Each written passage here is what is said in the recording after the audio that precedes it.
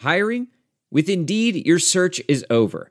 If you need to hire, you need Indeed. Indeed is your matching and hiring platform with over 350 million global monthly visitors, according to Indeed data, and a matching engine that helps you find quality candidates fast.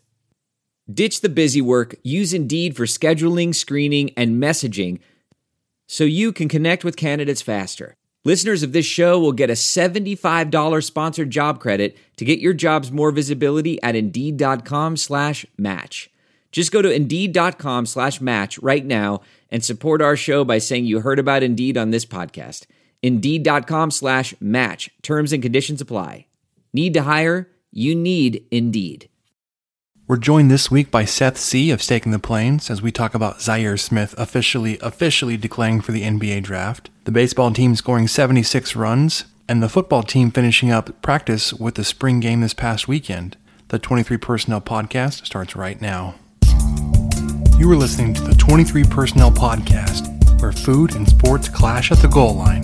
Here are your hosts, Spencer and Michael. All right, everybody, welcome back for yet another episode of the 23 Personnel Podcast. I'm your host, Spencer, joined by Michael. Hello, everybody. This week we have a very special guest with us, Seth from Staking the Plains. Hello. Our first big-time celebrity guest, Michael. What do you think? It's a good get. I think that's what they say in Please. the business. Good get. Yes, it's like a 4-star commit or something. Yeah. Maybe it's a 5-star. Please, you guys go on, please. So we decided to go ahead and skip the intro nonsense. We have way too much to talk about. We've got lots of questions again this week. We'll start in basketball, go into baseball, and then obviously we'll wrap up with football and spring practice and all that kind of good stuff. Actually, just before we came on to record, we saw that it looks like Zhaire Smith is officially declared and is going to be hiring an agent for the NBA draft, which will effectively make him ineligible to return to Texas Tech. That's been kind of what the expectation was the past couple of weeks. I myself was kind of holding out, hoping that he'd go through the process and maybe determine staying in school would be really good, but I guess it's farewell. Yeah, I'm not super surprised, but it still kind of stings just now that it's final, and we know that this was the one year we got to see this guy play for us. So I really hope he does well. I think I mentioned on a previous one, I would not expect to see him, on a roster immediately. I think he'll develop a little bit, maybe get a little bit more confident with his jump shot, possibly ball handling. But I don't think you have to worry about getting him in the gym for any sort of physical assessment. I think he's going to be good there. But it's sad to see him go, but I really hope he does well and lands on a team that's going to really work with him and wants to invest time into him and pay him. Yeah, I think that's the biggest thing for a college kid leaving is whether or not he's actually going to go and immediately play on a professional team, is that he'll be being paid for his time. Yeah. So No, I think he'll do great. I mean, he can play defense, and if just like on the college level, if you can play defense, you're going to get minutes, even though they may be pretty sparse. But even guys like Pop or Carlisle or guys like that are just so hesitant to play rookies, they will play you if you play some defense. So it wouldn't surprise me at all if he does a little something. So yeah, I think that's probably his biggest asset going into professional right now is that he is able to play defense, and he'll be able to bring that part of his game on a professional level rather than trying to develop his offense. I don't know. you'll have to run 0 sets for him. 0.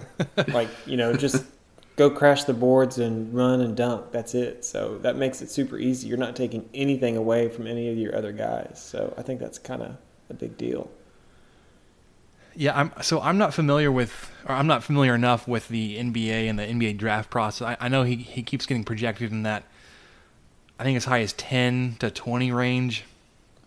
which would seem like a no doubter, like he should go. But I mean, there's only the 2 rounds of the draft. So you would think somebody going 10th overall would be a fairly safe bet to play, but I don't know if like we've already talked about, if he's going to be one of those players that you draft and bring in, he's going to play immediately, or if at number 10 he's still kind of a project. I would think that someone has promised him that he's going to be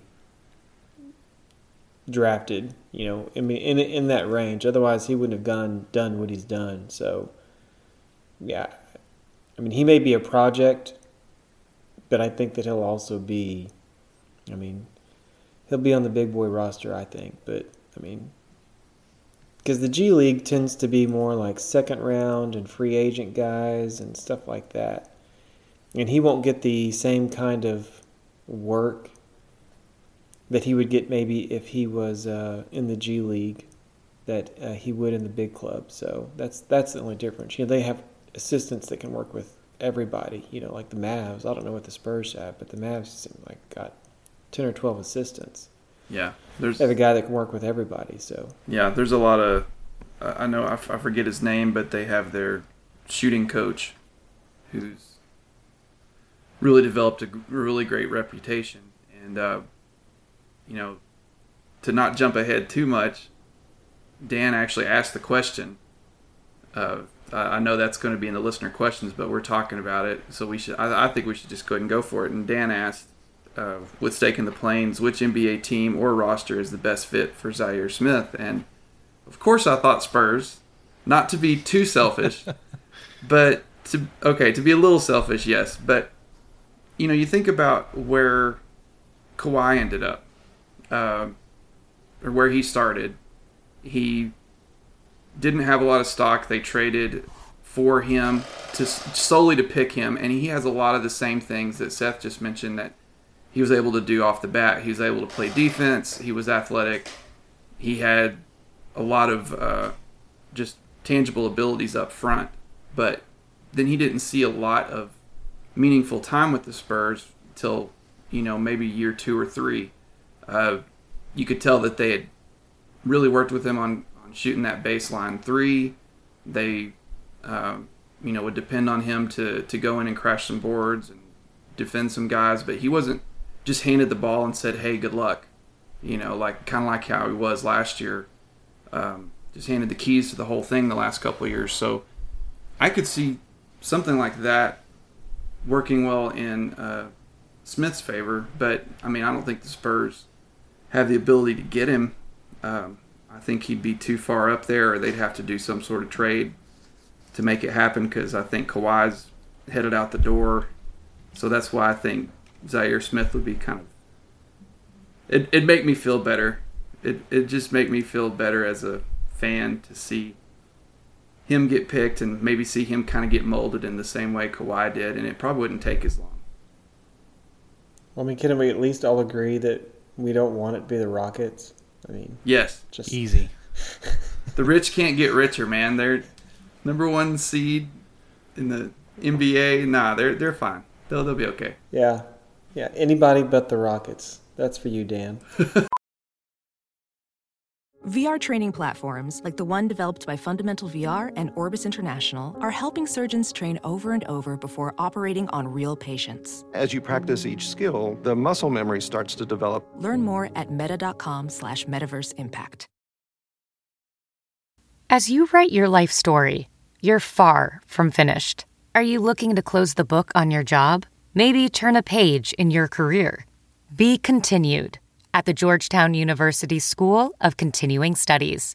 Our professional master's degrees and certificates are designed to meet you where you are and take you where you want to go.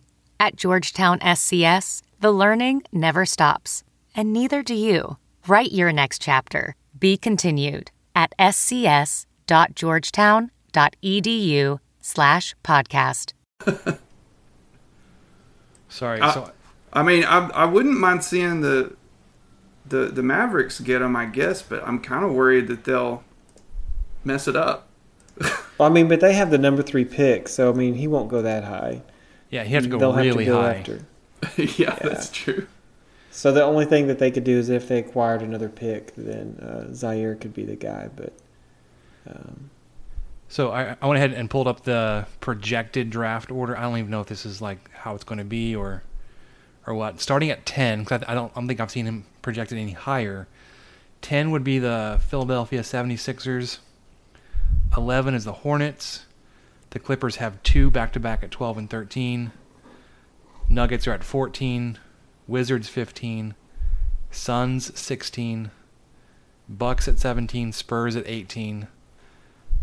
Hawks at 19. Timberwolves at 20. I mean... So the Spurs are in play because, I mean, Spurs depending on are, where you see them. Yeah, if we're looking at Texas teams, they're probably right in the middle of where he's been projected to go in terms of draft. I just need to reach out to Pop personally and tell him my personal evaluation of Zhaire Smith. Hey, did y'all see Zaire's tweet? It was he tweeted himself probably right as we were starting. It was 13 minutes ago as of now, and he says, after careful consideration, I've decided to forego my collegiate career and sign with Rock Nation. Again, I want to thank my family, friends, coaches, teammates, and TT fans. Your support has been great. I know this is the best decision for me, and I hope to make y'all proud. So,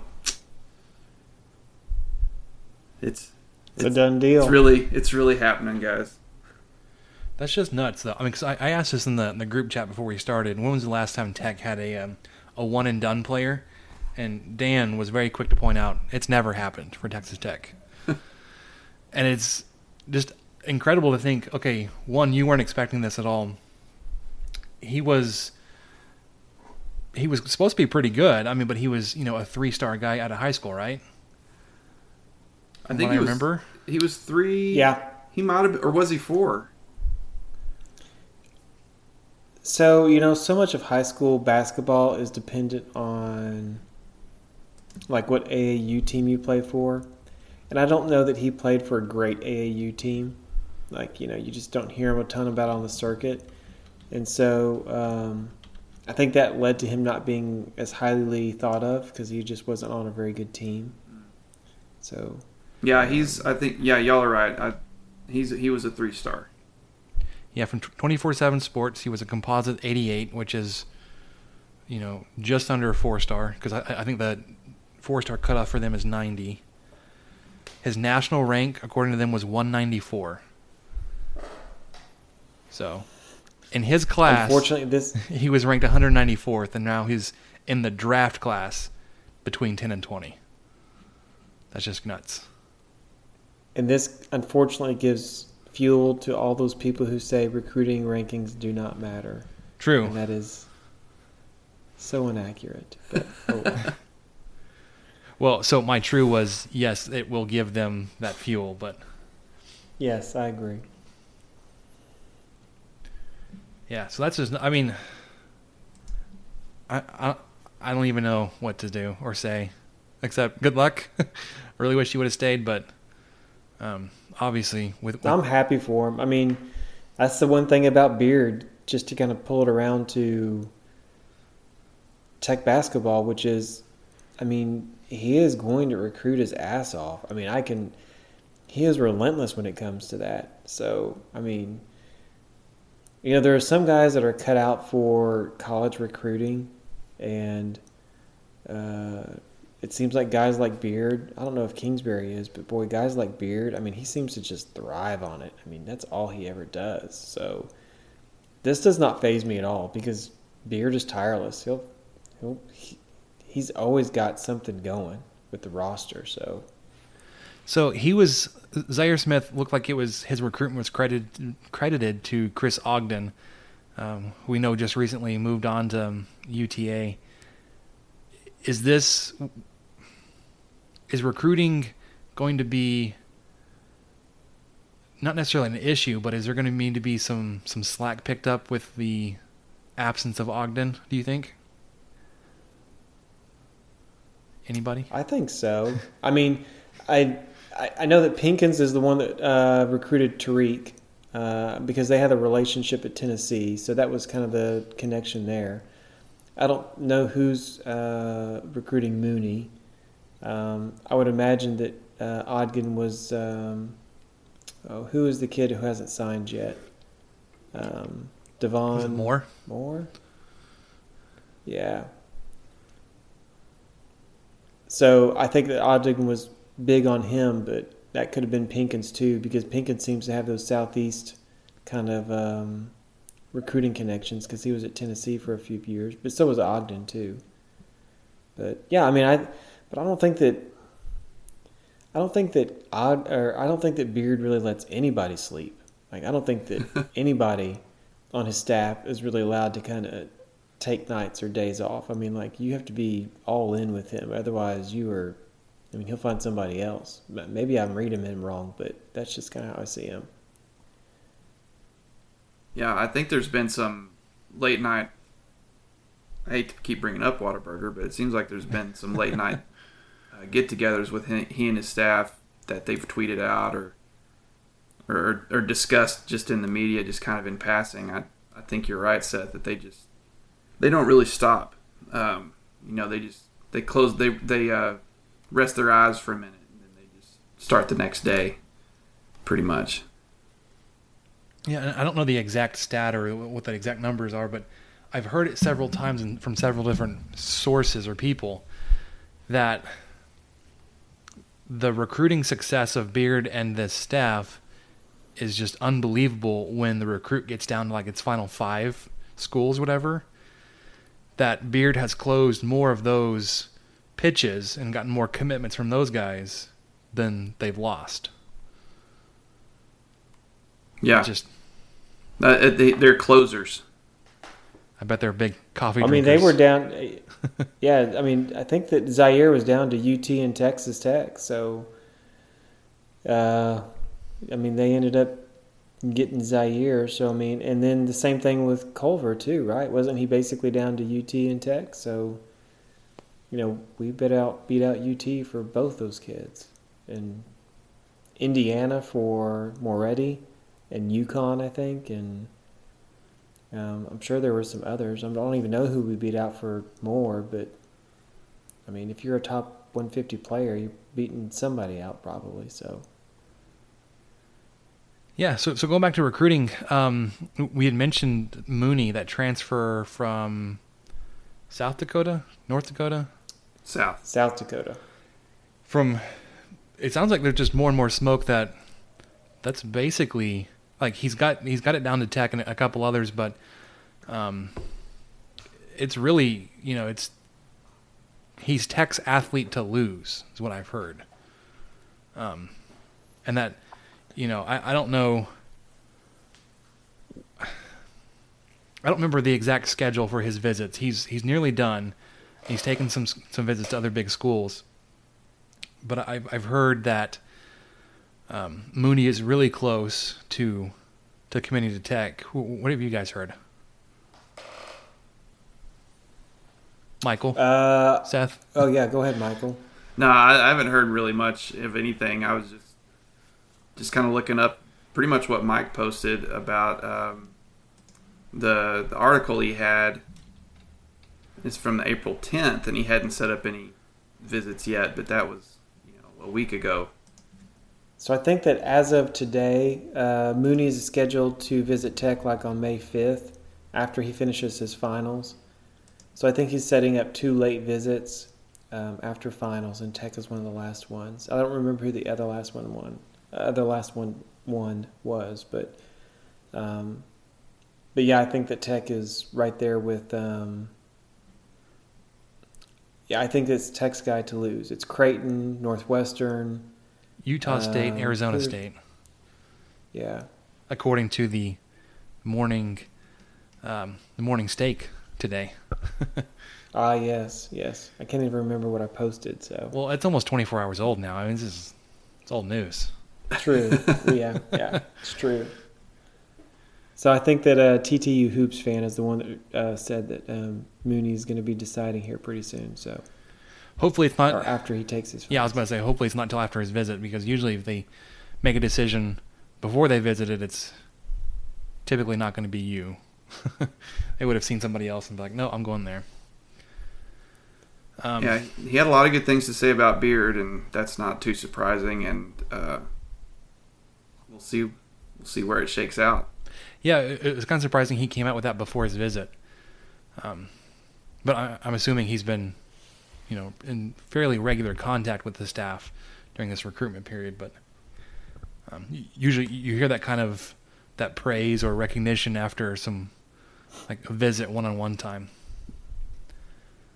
Anyway, so there was other news this week that Texas Tech and Duke set up a neutral site game for the 2018-2019 season at Madison Square Garden. Kind of a blue blood that you're going to put in your schedule. Kind of crazy that you're getting the attention of a team like Duke, that you're not like, you're not the team that's being paid to come into that kind of situation, that you're not, some kind of, I don't even know what the term would be, but essentially like some FCS school in football that you pay to bring into your house, you beat them up pretty good, and you send them home with some money. A cupcake. That's not the deal. It's not what this is going to be. It's going to be really interesting. That the player, I'm blanking on names. This is terrible. But the player that just committed a transfer to Tech from St. John's, Tariq Owens, was on the St. John's team that beat Duke, which I think will be an interesting rematch to see him going back up against a team he beat. I know that Dan said he's booking flights now to make the trip. It'd be cool to go up to New York. I don't think I would go all the way up there to see this game. And that's just, I guess, me as not a diehard basketball fan like Dan is. But what do you guys think of scheduling a game like this where you're going after a team that's likely going to be top 5, maybe number 1 going into the season next year? I love it, and I think the timing of it's good because it's before Big 12 play kicks off. Depending on when they do that in December, usually in December they kind of play, they play Hawaii or they play somebody like that kind of while school's out. So this is definitely more of an attention-getting type of lineup. So I'm pumped about it. I think it's great. It's going to be a good visual for people across the country, and having Tariq Owens, who's beaten them before, and I think he beat them at St. John's. By himself. Sorry, but I think they won at St. John's. So this will be kind of as good of a chance we have with it being a neutral site. Geographically, Duke's a little bit closer to New York than Texas, but it's not like it's right down the road or something. So I love it. I think it's a great idea. Well, I think one of the other things too is that a lot of times when you go after kids like Tariq, or like last year when we had Tommy Hamilton, who I think was also from New York, is that you kind of promise these kids, look, we'll go play so that your family can come see you. And so sometimes that can be the impetus for some of these matchups to occur. So it's not a surprise that Tariq commits and signs, and then Tech actually then goes forward and then does the deal in New York with Duke. So to me, I think that's fulfilling promises if I had to guess. And then the other interesting thing I think about this is that there are 2 coaches that are for Tech that are unafraid to play anybody, and it is Tadlock and Beard. They are fearless, maybe even to their detriment at times. We're about to find out with Tadlock. But they do not care about rankings or whatever. And man, I think that fearlessness kind of rubs off on people, players, and I think that recruits see that and they're like, no, we're not afraid to play whoever. So I think that's a big deal. Yeah, I couldn't put it any better. It is a big deal. I think it'll be really beneficial for recruiting, like you said. I'm a little more hesitant on scheduling these kind of things because I mean, especially for 2018-19, you're not so sure what the team is going to be. You're hopefully going to be able to replace some talent that you had graduate or move on to the draft. So I'm a little more hesitant about this kind of scheduling at this point, but I'm not the coach. I'm not the athletic director of either one of these schools, so I don't get paid to make these kind of decisions, unfortunately. Who was it that Tech played at the neutral site this year? Was it Seton Hall? Seton Hall. Seton Hall. Okay, let me see. When was that? About the same time. Yeah, it was December, and it was part of that tournament, right? Yeah. Well, I'm not sure, but they were top 25 or right around there. They weren't at the time. I think they were after they beat us. But they kind of hung around for a while too in the rank. They didn't just beat us and then drop right back out. They kind of hung around that 20 to 25 range, if I remember correctly. Yes, for a while. It was November 30th, so it was a little earlier.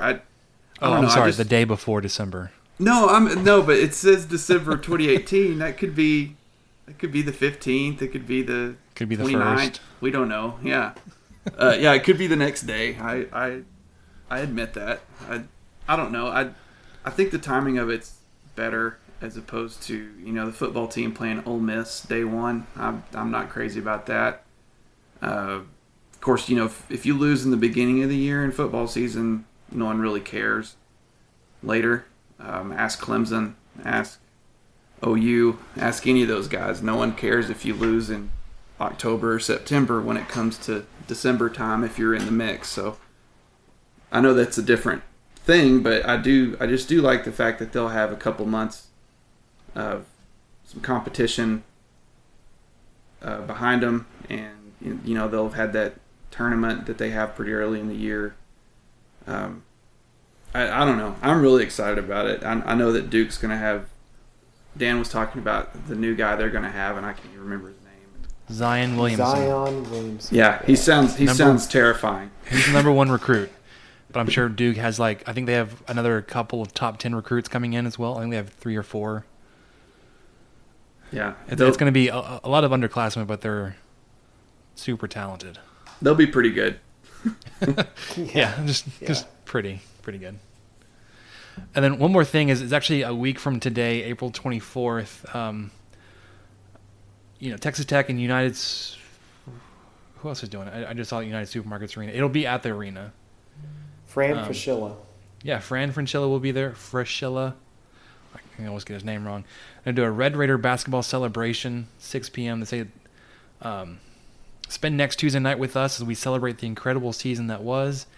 Dinner is on us, and you'll get to hear from Coach Beard and Fran Fraschilla and the guys. So you RSVP. It's free. You get dinner out of it. You get to hear from Beard, Fraschilla, probably some players. I don't remember seeing something like this happen before. Have you guys? Especially for free? No, this is totally new. I don't even know what this is. Is this a thing other schools do when they're really good at basketball? Is this? Well, when they announced it at the spring game, we all looked at each other. I was like, "What? Yeah, what's going on?" I don't know what they were talking about. Yeah. Okay. That's right. Because we were like, "What was that? What did we just hear?" Yeah. To me, I think the interesting thing is, I do think that Fran does this sort of thing. Like, I think he does it at Kansas. He does like a Q&A and different things like that. But yeah, for it to happen at Tech is kind of interesting and new. So, I mean, obviously one of you two need to, get your RSVP in and attend on Tuesday night and report back with pictures and everything. So we'll just take one for the team. We'll just hit record and that'll be the podcast. Yeah. We will do a remote. We'll go out there and record from the event. Yeah. I guess we can send LeBar. So that's true. He'll be close. Oh, he said he was studying for a test. That's weak. I know. Yeah, I don't know if I'll be able to go because I'm a bachelor right now. My wife and daughter are out of town. They left to visit her family in Florida, and that's the day they get back. So it's probably not going to be great if I'm like, hey, welcome back. I'm going to leave now. Thanks for... I know you just got off a flight with a 16-month-old or whatever the math is. I don't even know. But y'all just hang out here, and I'm going to go check out this thing. You should. You should go with me. I'm try and get your laundry done as quickly as possible, and... That's what I'm doing. The chores will be done. I will have chores done when they get home. Are you just letting everything stack up? Try to do that. Are you the guys that like... Yeah. Just kind of like wait to the last day and be like, okay, well, we'll take care of it now. Everything's just... Or do y'all get it done beforehand? Yeah, it's just in the back of the truck. I don't know why. That's just where I put it. All the clothes, the dishes, it's just in the truck. I don't know. Just get it out of the way. It'll be fine. Deal with it on Tuesday morning. Okay. I just RSVP'd, so I'm going to go. All right, sweet. Multitasking. Yeah, well, you guys were talking, so that worked out. So your wife and child are out of town, Michael. We actually had Seth here in town with us this past weekend. We got to go to a baseball game together. You weren't there, McDonald. You were off eating healthy, some quinoa nonsense. No. So we went to the baseball game for the afternoon. Took in a football scrimmage. This past weekend, Tech hosted Kansas State, put up an insane amount of runs. The wind was ridiculous. If you were in town or if you were listening or watching any of the games, basically the first two games, wind was really strong, blowing straight out. It was coming from the northwest here in Lubbock, which means that's basically coming out from behind home plate, blowing out to the outfield. Tech really took advantage and put some balls in the air that probably would have been pop fly outs, ended up going over the fence. Put up 56 runs in a total for the weekend. Swept Kansas State, which was a welcome sight since they were kind of getting to the end of the first half easy portion of the conference schedule, where you wanted to make up some ground to catch up to Oklahoma State, and Texas. You did that. We were able to watch lots of home runs on Saturday. Seth, that was your first time seeing a game for a while, at least in person. What were some of your thoughts? Man, that is just a really fun team to watch. The offense, I can't tell. I'm trying to think about. There are some times where the offense just doesn't click, and maybe that's what it is. I mean, it's either in buckets or it's in drops, and so. But it seems like they've been clicking lately. They've been clicking since the wind's been blowing. Because it clicked today, too. Back in their natural habitat. Yeah. But New Mexico's a pretty terrible team. So I don't know how much stock you put into that. And so is Kansas State. But sometimes you need that kind of thumping to kind of make sure everybody's going the right direction. Break out of the slumps. I mean, we saw Michael Davis was in the middle of I think at one point it was like 2 for 29, and then Saturday he went 5 for 5. He had 6 trips to the plate. One of them was a sacrifice, so it didn't actually go against him, against his average, but he still was productive. He scored a run. The other 5 times up he reached base. So these kind of games and series are nice when you've got players like Davis that have been pretty solid for you over their career, break out of a slump. Michael Labar pointed out that he actually got a haircut and changed his walk-up music, so maybe that had something to do with it. Yeah, I think he got his haircut in, where were they? Lawrence. In Kansas. Yeah, he got his haircut in Lawrence. And then he changed, Labar noted that he changed his walk-up music from that ghastly Body Like a Back Road business to The Stroke by Billy Squier, which is much better. So much better. And for those of you who've seen Billy Madison, y'all know exactly what I'm talking about. It's the the scene where he pulls up in front of the high school with the T-top Trans Am, and he pops his collar on his denim jean jacket, and that's the song that's playing in the background. He thinks he's really cool, and he is. It's just the kids don't get it. They just don't get it. Elementary school. No, he was in high school then. Of course, he was like whatever age he was, but yeah, I guess that's true. He was well out of the high school age range. He graduated. I can't believe you're not, know the intricate details of the Billy Madison plot. I've watched it a couple times, but not something I could recite word for word or anything. Seth, I wanted to ask you something about I had two questions for you. Right before we started, you said that you're having a beer. Which beer do you have? We must know this. So at Buc-ee's, I have a Buc-ee's very close to my house. Kind of jealous. Man, wow. Yes. And so they have the Ballast Point IPA, the Sculpin IPA. That's like only $10, and so I got a couple sixes of those. So, and the beer is gone. Yeah, yeah. I saw you had it when we started, and I hadn't seen it in a while. So, but no. So that's what I have. So I picked up a couple 6-packs of those actually before the Lubbock trip. So I had a couple of those after I got back to the motel on Saturday. So, and then I passed out at 10 o'clock. So. So we're pushing your bedtime right now, aren't we?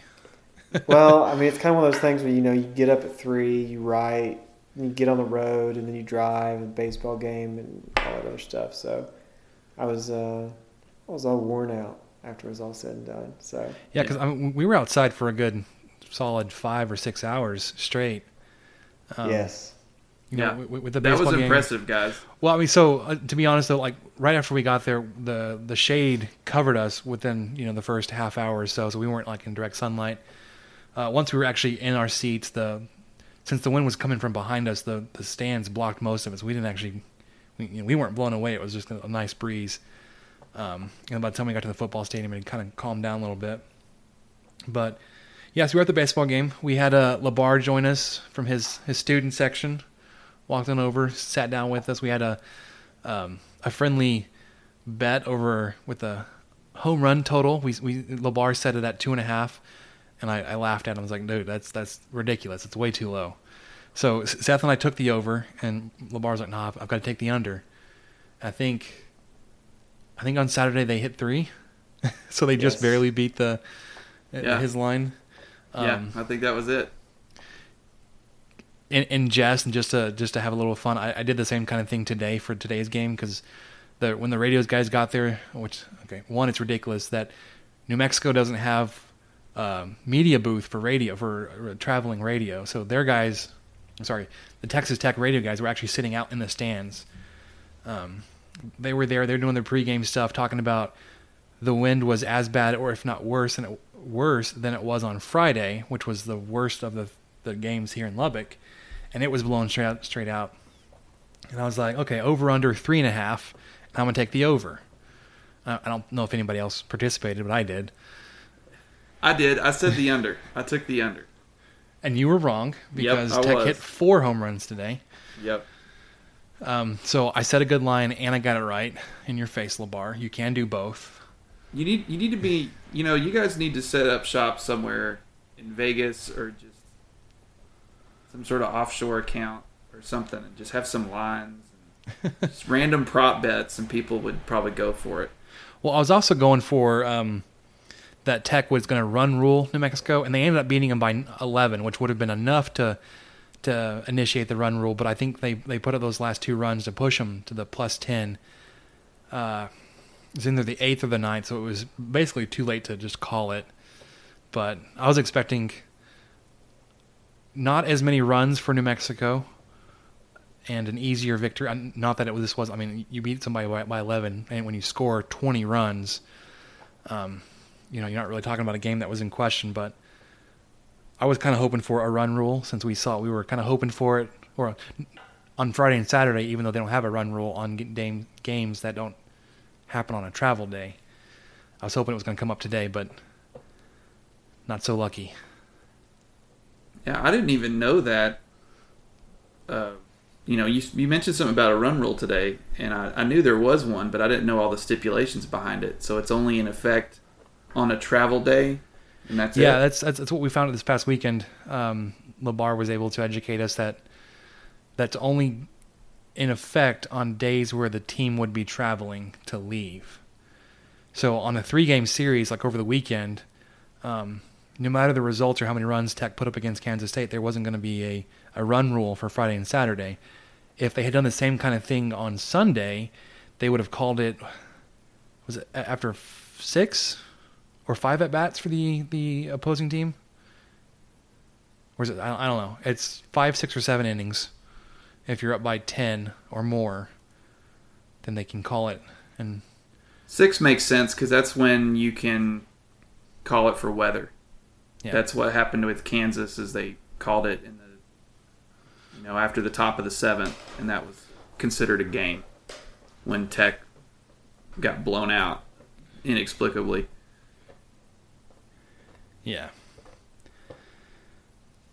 Anyways, so Tech swept this series this weekend. I think they had a plus 40 runs over Kansas State. Pretty decent run differential. Right?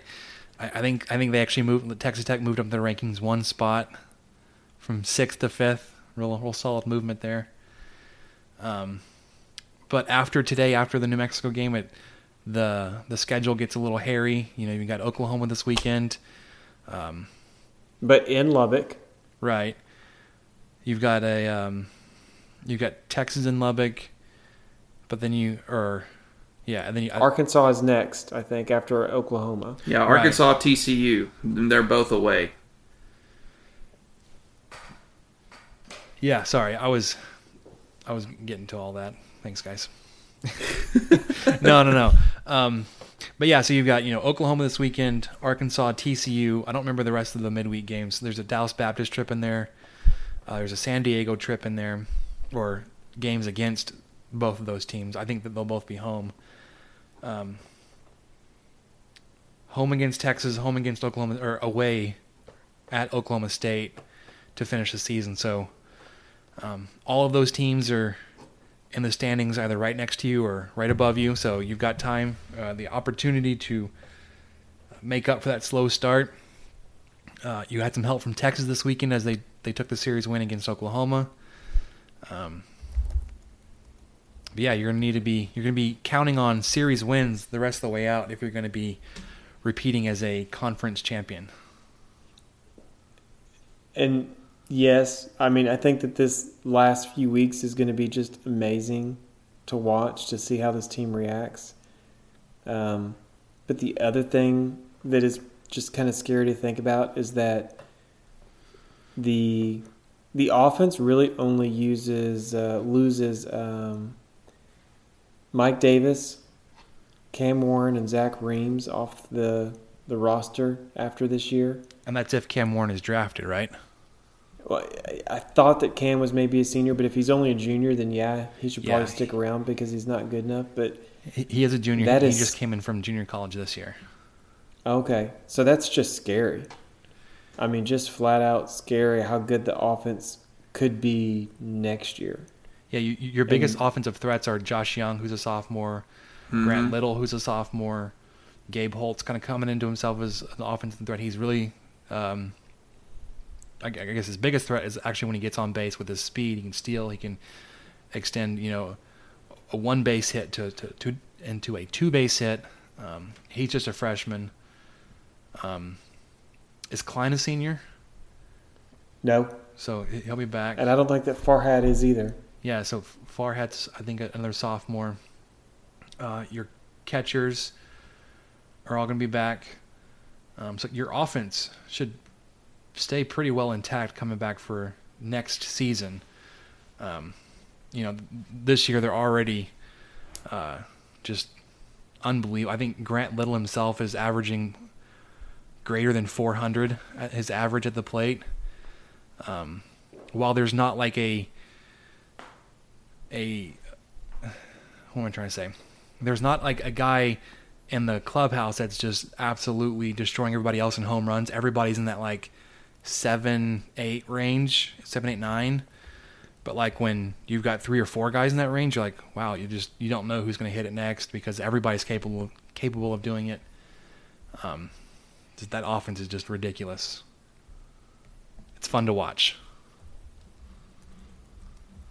Yeah, and if we can just get the pitching to kind of really, it's just McMillan who's kind of struggled, and I think today Sublette started, but he didn't last very long. So, but I mean that's college baseball. If you've got 2 solid starters and a bullpen of freaks, which I think Tech does have, then you're going to be just fine. So, yeah. So speaking of the bullpen, I guess one of the guys that I'm most impressed with is Caleb Killian making that transition from bullpen into a weekend starter. He's kind of pushing that role. Going into the season, we were thinking he'd be, one of those long reliever type guys, come in maybe Sunday or midweek games to kind of eat up some innings for those 3rd and 4th starters that don't go very long. After the Gingery injury and everybody kind of being shifted around with the starting rotation, he's kind of taken over that number 2 spot, and he's been really impressive. This weekend he probably didn't have his best outing, but I think we were kind of joking while we were there. Like, by the time he was taken out, I think he gave up only 3 or 4 hits, and we were like, this isn't even his best game.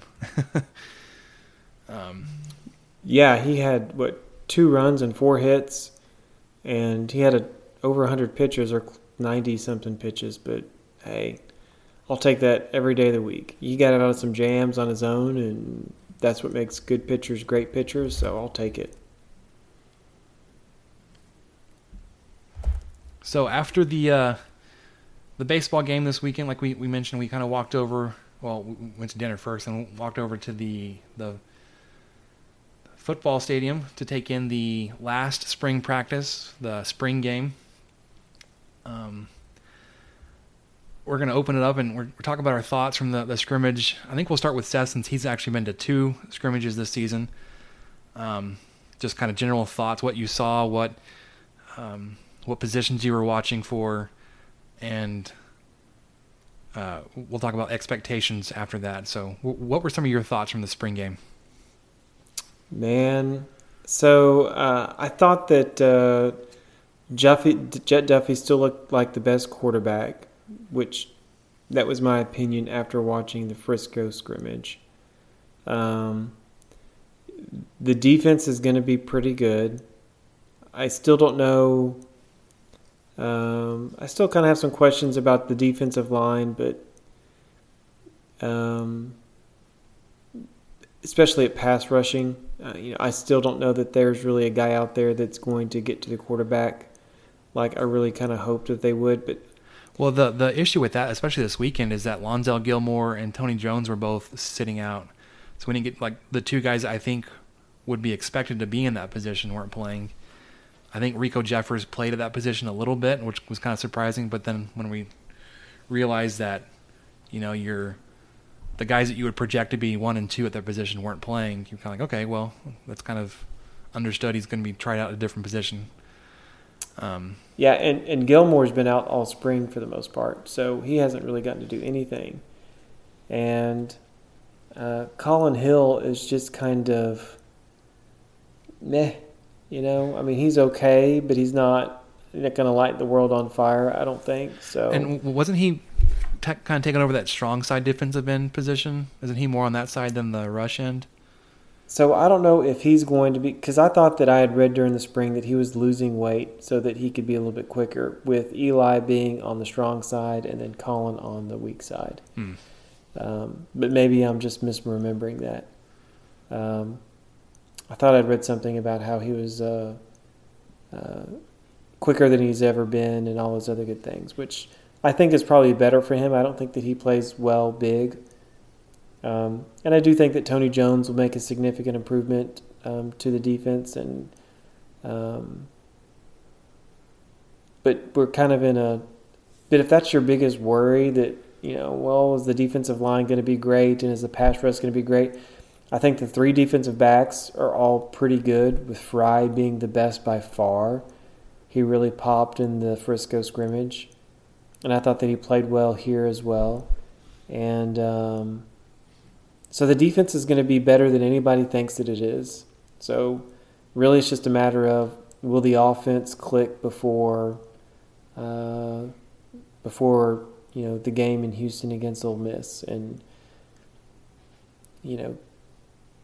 I tend to think that it will, but, I don't know. Yeah, you've got a long way to go with, reloading at quarterback and receiver, trying to figure out who's going to be your running backs.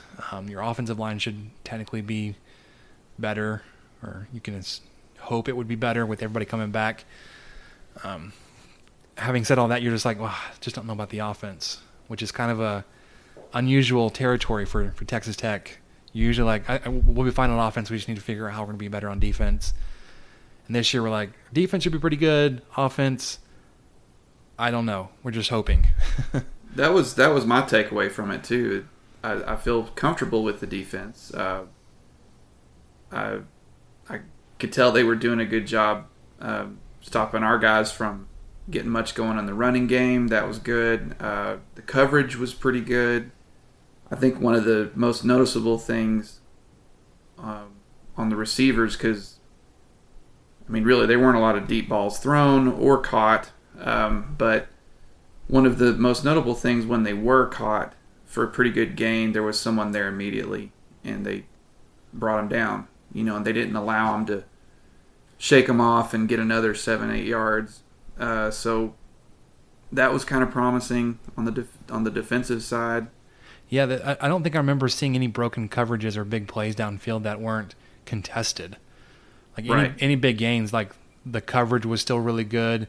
If the pass was caught, they were pretty much tackled immediately or pushed out of bounds. There was one play, I don't remember if it was before halftime, right there at the very end before they put in all the walk-ons, where there was like a slant or some kind of inside screen to a receiver that he broke for a few yards and a touchdown. But everything else seemed like it was fairly well contained, especially in regards to coverage, which I think is, again, when you're playing yourself, it's both good and bad. You're like, yay, our defense was really good, or boo, our offense sucks. Yeah, it's kind of, I'm a little, it's not, might be getting more into what you're about to ask, but I was definitely more impressed with the defense than the offense for sure, and the offense was kind of worrisome looking to me. You've got some pretty green quarterbacks, even though Carter's played quite a bit in JC. Was it Longview? Or where was he? Tyler JC. It was Tyler, okay. And I know that he had like an intentional grounding. Duffy had this great drive that ended on a throwaway interception that he should have just thrown out of bounds, but he just kind of threw it off somewhere. But they both had some bright moments. Duffy's speed, of course, and Carter's speedy himself, but they had some really good passes. I know Duffy had that great pass to, I think it was Schilling, and it was on a blown play. They were within their own 5-yard line, and wasn't a blown play, sorry, but it was it would have been a defensive penalty. There was an offsides. And so Duffy just took a chance and threw it downfield, and Schilling, that was one of the bigger gains of the day, and he was really fast and made a good catch in between two defenders. And so there were defenders right there too. So it kind of goes back to what we said earlier, but I feel like the offensive line, they were moving guys around. The defensive line, it was just kind of a back and forth with them. I didn't think it was a really significant advantage one way or the other. I just think when it came to quarterback and receivers versus defensive backs, it was a definite advantage to the defense. Yeah, and one of the things I was looking for when going into the spring game, was to watch the receivers and how that group was going to be represented without Dylan Cantrell, Cameron Batson, Kiki Kuti, that kind of group. I was expecting TJ Vash should be pretty good, and he was all right. There were some kind of head scratcher drops on his end, which, you just hope was just fatigue from the end of a long spring practice schedule. The other guys, looking forward, Daquan Bowman, JoJo Robinson, Antoine Wesley, but he didn't end up playing.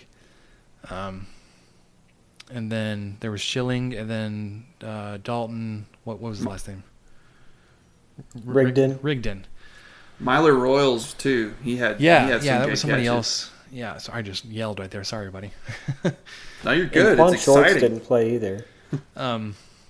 So for anybody else not named TJ Vasher, I think I was most impressed with two guys would be JoJo Robinson and Myler Royals, especially Royals being a true freshman, which we heard plenty of times. This kid should be in high school, should be going to prom right now, since he was an early enrollee. You've got some more guys coming in at the break, but again, not sure how you can rely on true freshmen that come in over the summer. But you've got a 4-star in Eric. Oh, I just blanked on his name because I knew I was going to mess it up, so I just lost it. The 4-star guy from Abilene. I'm not even going to try. We all know who I'm talking about. No, it's the kid from Fort Worth area or something like that. Yeah, I think Royals Royals is- from Abilene. Yeah. Yeah. So you got him. I don't know if you can count on him. I was kind of, you would hope that Quan Shorts would be, fully healthy and play on the outside opposite of Vasher. I think he was held out for health precautions more than anything this weekend. Well, and Wesley didn't play, Right. and he was actually really good in the Frisco scrimmage, as was Donta Thompson. Thompson had a couple bonehead penalties in the Frisco scrimmage, but he looks like he can play. So I actually had 2 questions for you guys. So I didn't send them in via Twitter since I knew that we would actually be talking. But so if you had $100 and you could put your money on one, either Jet Duffy or McLean Carter, who would it be? And then question number 2 is, and maybe this is a discussion point, but I really don't think that the Big 12 quarterback situation, other than Iowa State and West Virginia, is going to be all that great. I don't know that it's going to set the world on fire. We just got out of a really great quarterback period, with Mahomes and Mayfield and whoever else. So we kind of came out of that, but I think that we're about to be back into a situation where, we're going to get some young guys. So I don't know. I guess my point may be, quarterback's going to be important for Tech, just like it is for every team, but I don't know that TCU or Oklahoma or, Texas is still struggling at quarterback. That may be to Tech's benefit to an extent. Michael, do you want to start with that one, or? Sure, I'll go. I would put $100 on Jet Duffy. That's where I'm at right now.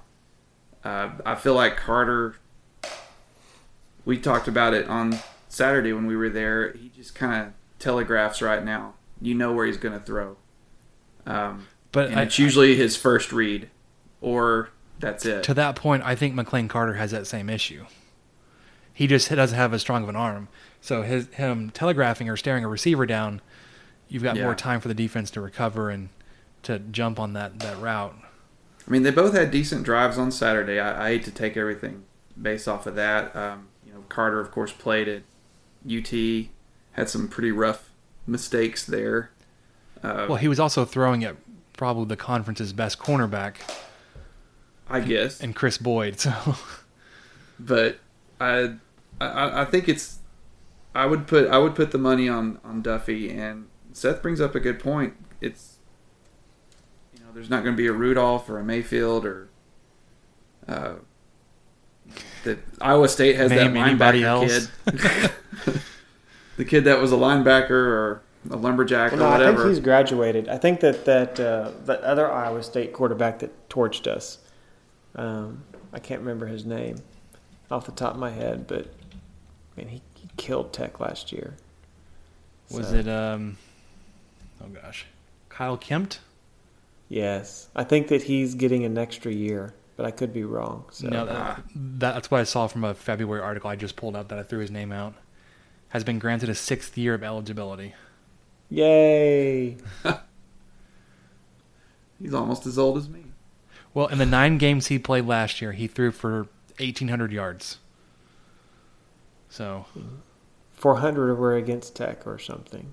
Probably. I'm kidding. I have no idea. Ugh, in Lubbock, too. Oh, I don't even want to talk about that game. It was so ugly.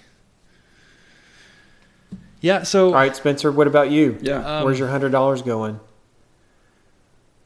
It would probably have to be on Jet Duffy, although having seen both of them play, I think it may be closer than what I was expecting it to be. I was going into it knowing that Duffy had missed quite a bit of time and he was still trying to catch up with that. Also as an underclassman going against somebody else that has collegiate experience and is a couple years older. He and Carter were closer than I was expecting. Duffy does have the stronger arm and probably a little more elusive if he were to tuck it and run. I think that may be to his benefit if Kevin Johns is going to have any kind of influence on the run game this season. There may be more quarterback runs. So I think I'll stick with Duffy. Yeah, and I agree with that. And they couldn't show all that to us on these scrimmages. As soon as they were touched, the play was blown dead, even though in real action he may not have been tackled at that point. Right, and I think there were very few designed quarterback runs, if any, during the scrimmage. I think it was just them taking off when they could. So I would expect to see a little bit more, like you just said, leaning towards a designed run here and there, and using fullbacks and using Dante Thompson, a huge tight end, to throw somebody out of the way. So I think we may be able to see a little bit more of that, and that makes me a little bit more optimistic. I just know that they weren't going to be able to run all that in a scrimmage. Yeah, to Seth's other point, I don't think if you look around the rest of the conference that there's going to be any team that's really going to stand out with a quarterback. You've got Iowa State with that guy coming back. Is Will Greer still at West Virginia?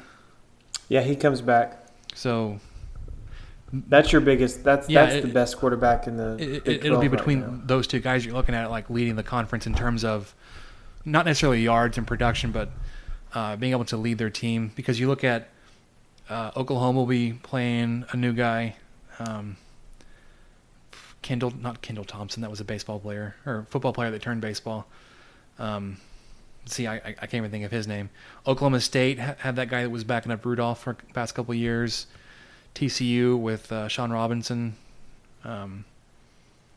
Texas in their revolving door of quarterbacks that is still kind of surprising they can't find somebody. It's like they think they found Erlinger though, or however you say his name. They think that he's the guy now. That's and honestly, I think that he's going to be the guy that you hate. Not you particularly, but fans hate because he's got a little bit of Mayfield in him. He doesn't mind talking some trash and all that other good stuff. So that'll be great. Yeah, that does make it a little more fun. And then at Baylor, you've got Charlie Brewer. If you're also familiar with the Brewer family of Lake Travis. Oh, of those Brewers. Yeah, that was Michael Brewer's brother who played against. Who else? Peyton, what's his name, at Kansas. He's not going to have enough around him really for him to really showcase what his talent level is. So it's going to be a year without a lot of quarterback talent that you may see some of that Big 12 doesn't play any defense talk kind of walked back a little bit. Not because the defenses are going to be better, but I think because the offenses are going to take a collective step back without any grizzled veteran quarterbacks that are just going to light everybody up outside of maybe one or two guys. And honestly, I would not be surprised if the Big 12 starts to kind of really transition to more of a running. I mean, Tech is transitioning towards that. I think that UT kind of wants to transition towards that. Well, with all their 6'3", 250 running backs, why not? Yep, they do have they have a plethora of running backs. Of fast fullbacks. Yeah. Yeah, I mean, you also saw Baylor kind of transition their offense with Matt Rule, going from their Bryles-based running game to a more traditional power-type running game. Oklahoma always kind of dabbled in some power running schemes. Oklahoma State, I don't know so much about their offense lately.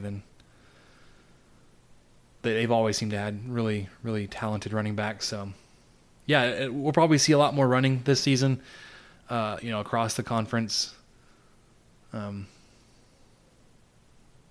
then there was some other news, going back for a second to some news from football, that Seth Collins from Oregon State announced his intention to transfer to Texas Tech. Kind of had some questionable past, if you will.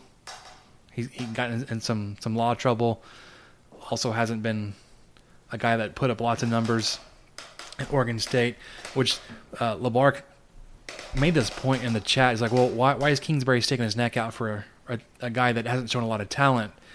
I kind of go the other way. I'm like, I'm glad that if you are going to be offering a second chance, it's not to some superstar, can't miss type of talent that you're just kind of hoping to look the other way because he is so talented. But from everything I've seen and read, his law troubles, I don't think it was as terrible as it sounded like it could have been. What do you guys think from your reading and research understanding of all that situation? To be honest with you, I haven't really looked much into it. I just know it was fourth degree assault against a 19-year-old young woman. I don't know at all what happened yet. I'm actually just kind of reading about it now, so I hesitate to say anything about it. On the surface, nothing like that sounds good. To have someone join your team who's currently suspended from theirs, but there's probably more to the story that we don't know, and that's what I'm hoping.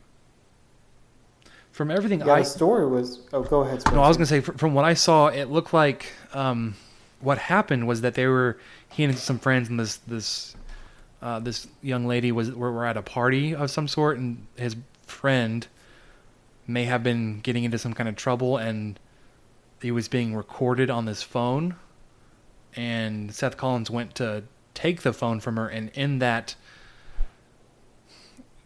I hesitate to call it a exchange. In that exchange, that she ended up being injured. Still, like... Allegedly. Yeah. I mean, you would expect that in that exchange that Seth Collins would have been the one that had allegedly injured her.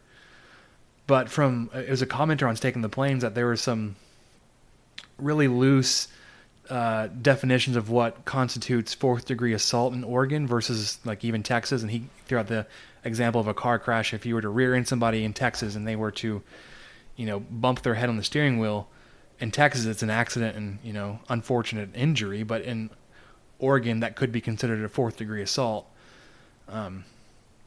So, you obviously can't tell, intent or anything from these court proceedings or anything like that. It looked like... No charges were pressed, right? No, yeah, I was going to say, it looked like all the charges had been cleared, like he had been cleared of those charges.